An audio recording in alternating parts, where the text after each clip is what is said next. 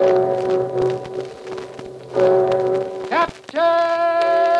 Midnight!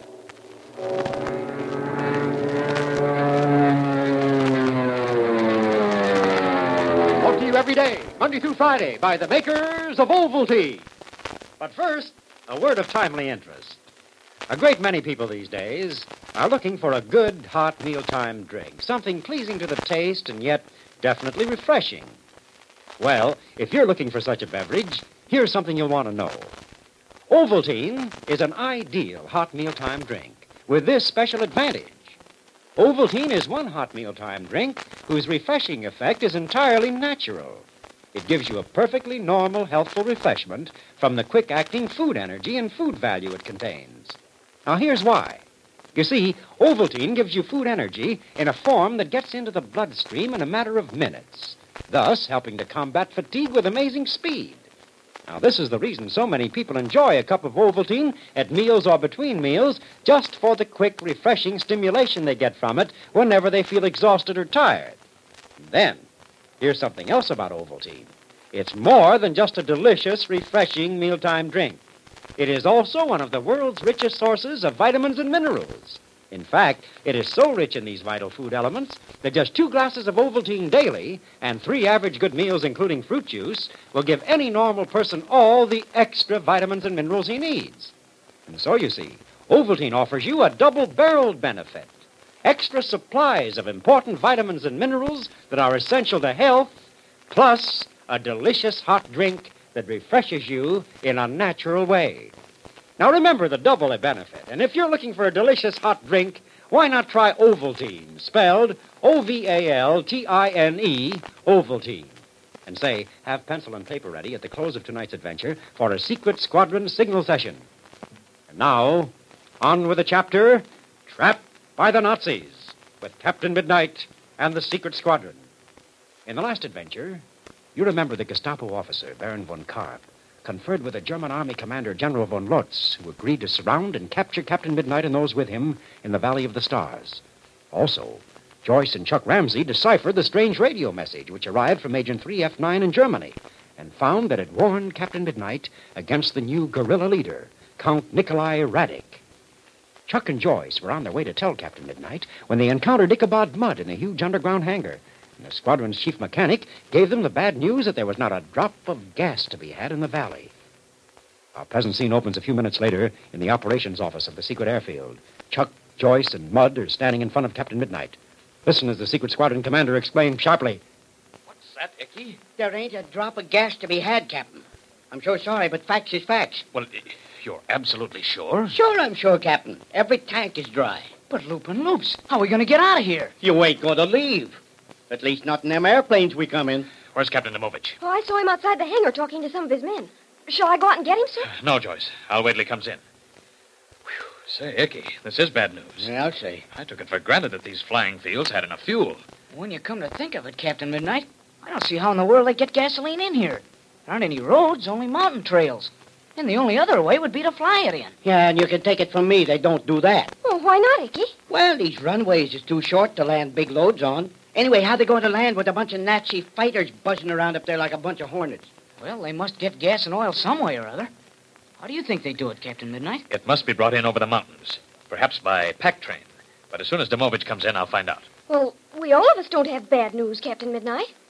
Well, I'm glad of that, Joyce. What's the good news? We've deciphered the radio message from Agent 3F9. You mean you think we have? Well, why in the world don't you tell a guy these things? We didn't have time, Icky. We met you, and you told us about the gas, and then we came right in to see Captain Midnight. Well, I'm still in the dark. What was the message from Agent 3F9? You remember the word we couldn't understand, don't you? Certainly I do. It was spelled C-I-D-A-R. Spell that word backwards, Captain Midnight. Well, let's see. R-A-D-I-C.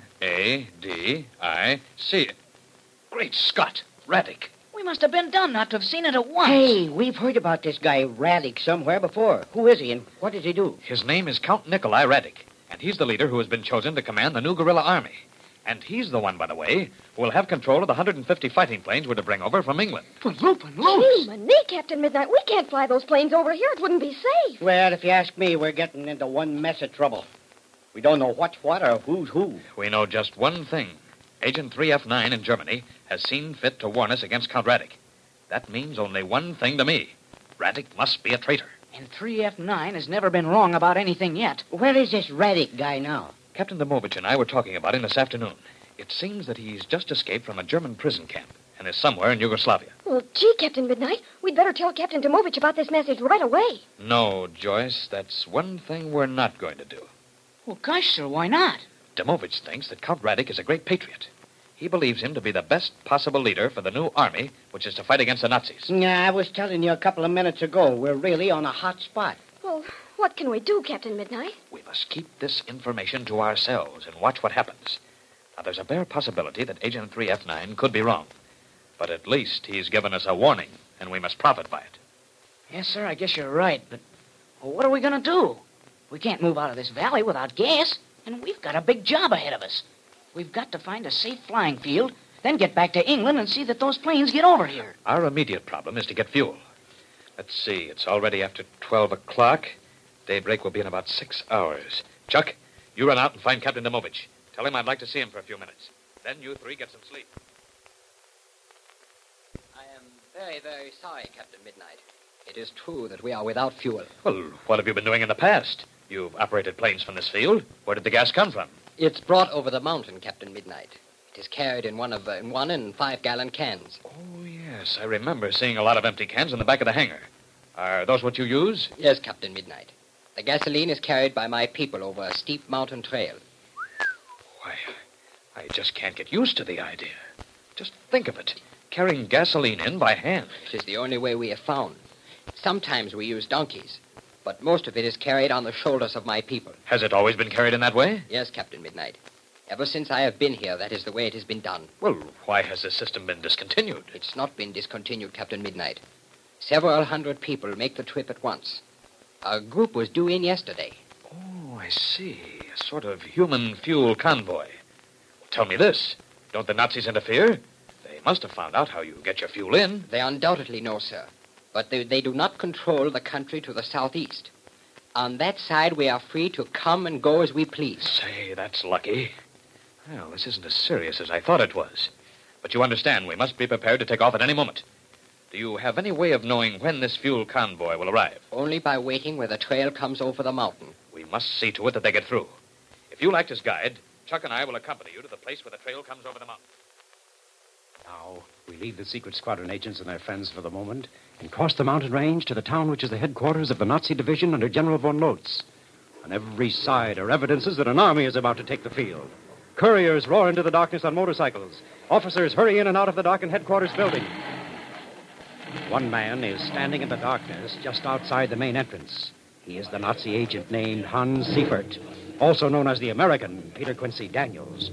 Suddenly, an officer steps from the entrance and joins them. He's the Gestapo official Baron von Karp. Listen. Did you see General Lutz again? Yes, I did. The army is already on the march. From what General Lutz told you before, I thought he might not give you the order to attack. He came around all right. All these army officers are afraid of the Gestapo. We can make or break them any time we desire. Yeah. The Gestapo is all-powerful in the new order. It would be suicide to oppose it. But tell me, what are the plans? You see what is going on. The men will be in position by daylight. But what about the other side of the valley? General Lutz has promised our men will be on all sides of it by daybreak. That is excellent, Baron, excellent. There must be no slip-up. Captain Midnight and his agents must never be allowed to leave the valley. I will return to England and report to my superiors that Captain Midnight has disappeared. The American intelligence officer, Major Steele, will be very angry. But he will find someone to take Captain Midnight's place. And then everything will be easy. And now, my friend, we must be ready. A staff car will pick us up in a few minutes. Where do we go first? We will go to the flying field and see the flying officer in charge, Colonel Schultz. 3 squadrons are to take off before daybreak. 1 squadron will patrol over the valley at all times. They're good, they're good. Captain Midnight and his pilots will never be able to take off. And at daybreak, our ground troops will have surrounded the valley. After that, they will march in. Yes, we must be there at the finish. We must see that Captain Midnight and his agents are executed. Oh, do not worry about that. We will watch the secret squadron commander and his men die. Then we will fly to meet Count Raddick. Here comes a car now. It is for us. Quickly, get in. Several hours pass, and as the first glint of dawn tinges the eastern sky, we find Captain Midnight, Chuck, and young Captain Domovich toiling painfully to reach a high ledge which overlooks the Valley of the Stars and the mountainous country to the southeast. Listen as Chuck exclaims, Boy, oh boy, Boy, this is sure rough country. Did I not tell you, Chuck? This is plenty tough. Just like your Rocky Mountains in America. Yeah. Well, looks as if we're getting somewhere. Yes, Captain Midnight. This is the place I mean. From here, we can see the trail which comes over the divide. Yeah, we can already see a long distance to the east. Boy, look at those mountains, Captain Midnight. Isn't that a wonderful sight? Yes, Chuck. This country is famous all over the world for its marvelous scenery. I've flown over it many times, and it's always interesting. You talk about flying. That is what I like to do. But our planes are all shot up. They have been patched until they are not safe to fly. Well, you won't have to worry about planes much longer. We'll have those 150 planes over from England, and then you'll be sitting pretty. There's something I wish to ask you, Captain Midnight. How do you bring the planes over here? Why, they'll have to be flown, of course. Then why do not I and my pilots go to England and help you fly them back? Hey, that's not a bad idea, sir. We can't fly those planes over ourselves, and we've got to get pilots from somewhere. Yes, Chuck, we certainly have. Have you had much experience on cross-country flights, Captain Namovich? No, Captain Midnight. I have never flown far from this valley. But I can follow another plane. How about forced landings? Suppose your engine should quit. I'm used to that. Our engines are so bad they quit all the time. One time I landed near the top of this mountain. What are you looking at? Far, far below us. Do you see? Oh, sure I can. There are a lot of people climbing the trail in single file. I can see flashes of light, too. That is the reflection from the tin cans of gasoline they are carrying. By noon today, we will have plenty of fuel. Boy, oh boy, that's sure swell, isn't it, Captain Midnight? What's the matter, sir? Keep your voices low, both of you. Huh? There's a line of men coming along a trail from our left. Quick, Captain Namovich, look. I see. They are troops, Nazi soldiers. And they are carrying machine guns. Captain Midnight and Chuck stare at the approaching Nazi soldiers in dismay. A few steps more, and the enemy troops will intersect the trail up which are being carried the precious cans of gasoline. What will happen in the next few seconds? Be sure to be with us as we continue the exciting chapter, Trapped by the Nazis. And now, clear the airways.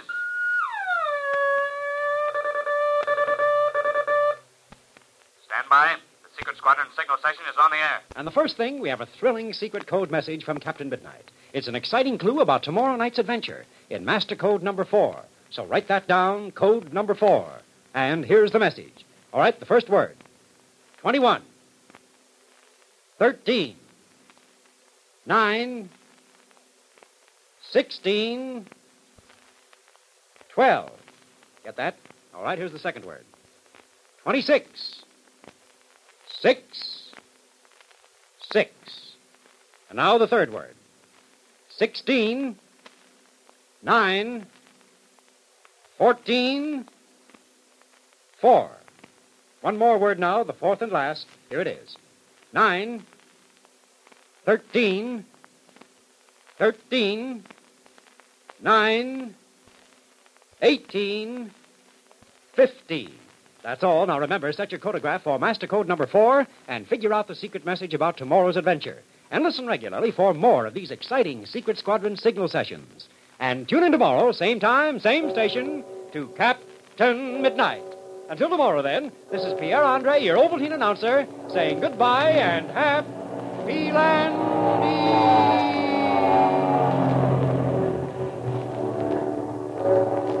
This program came to you from Chicago. This is the Blue Network.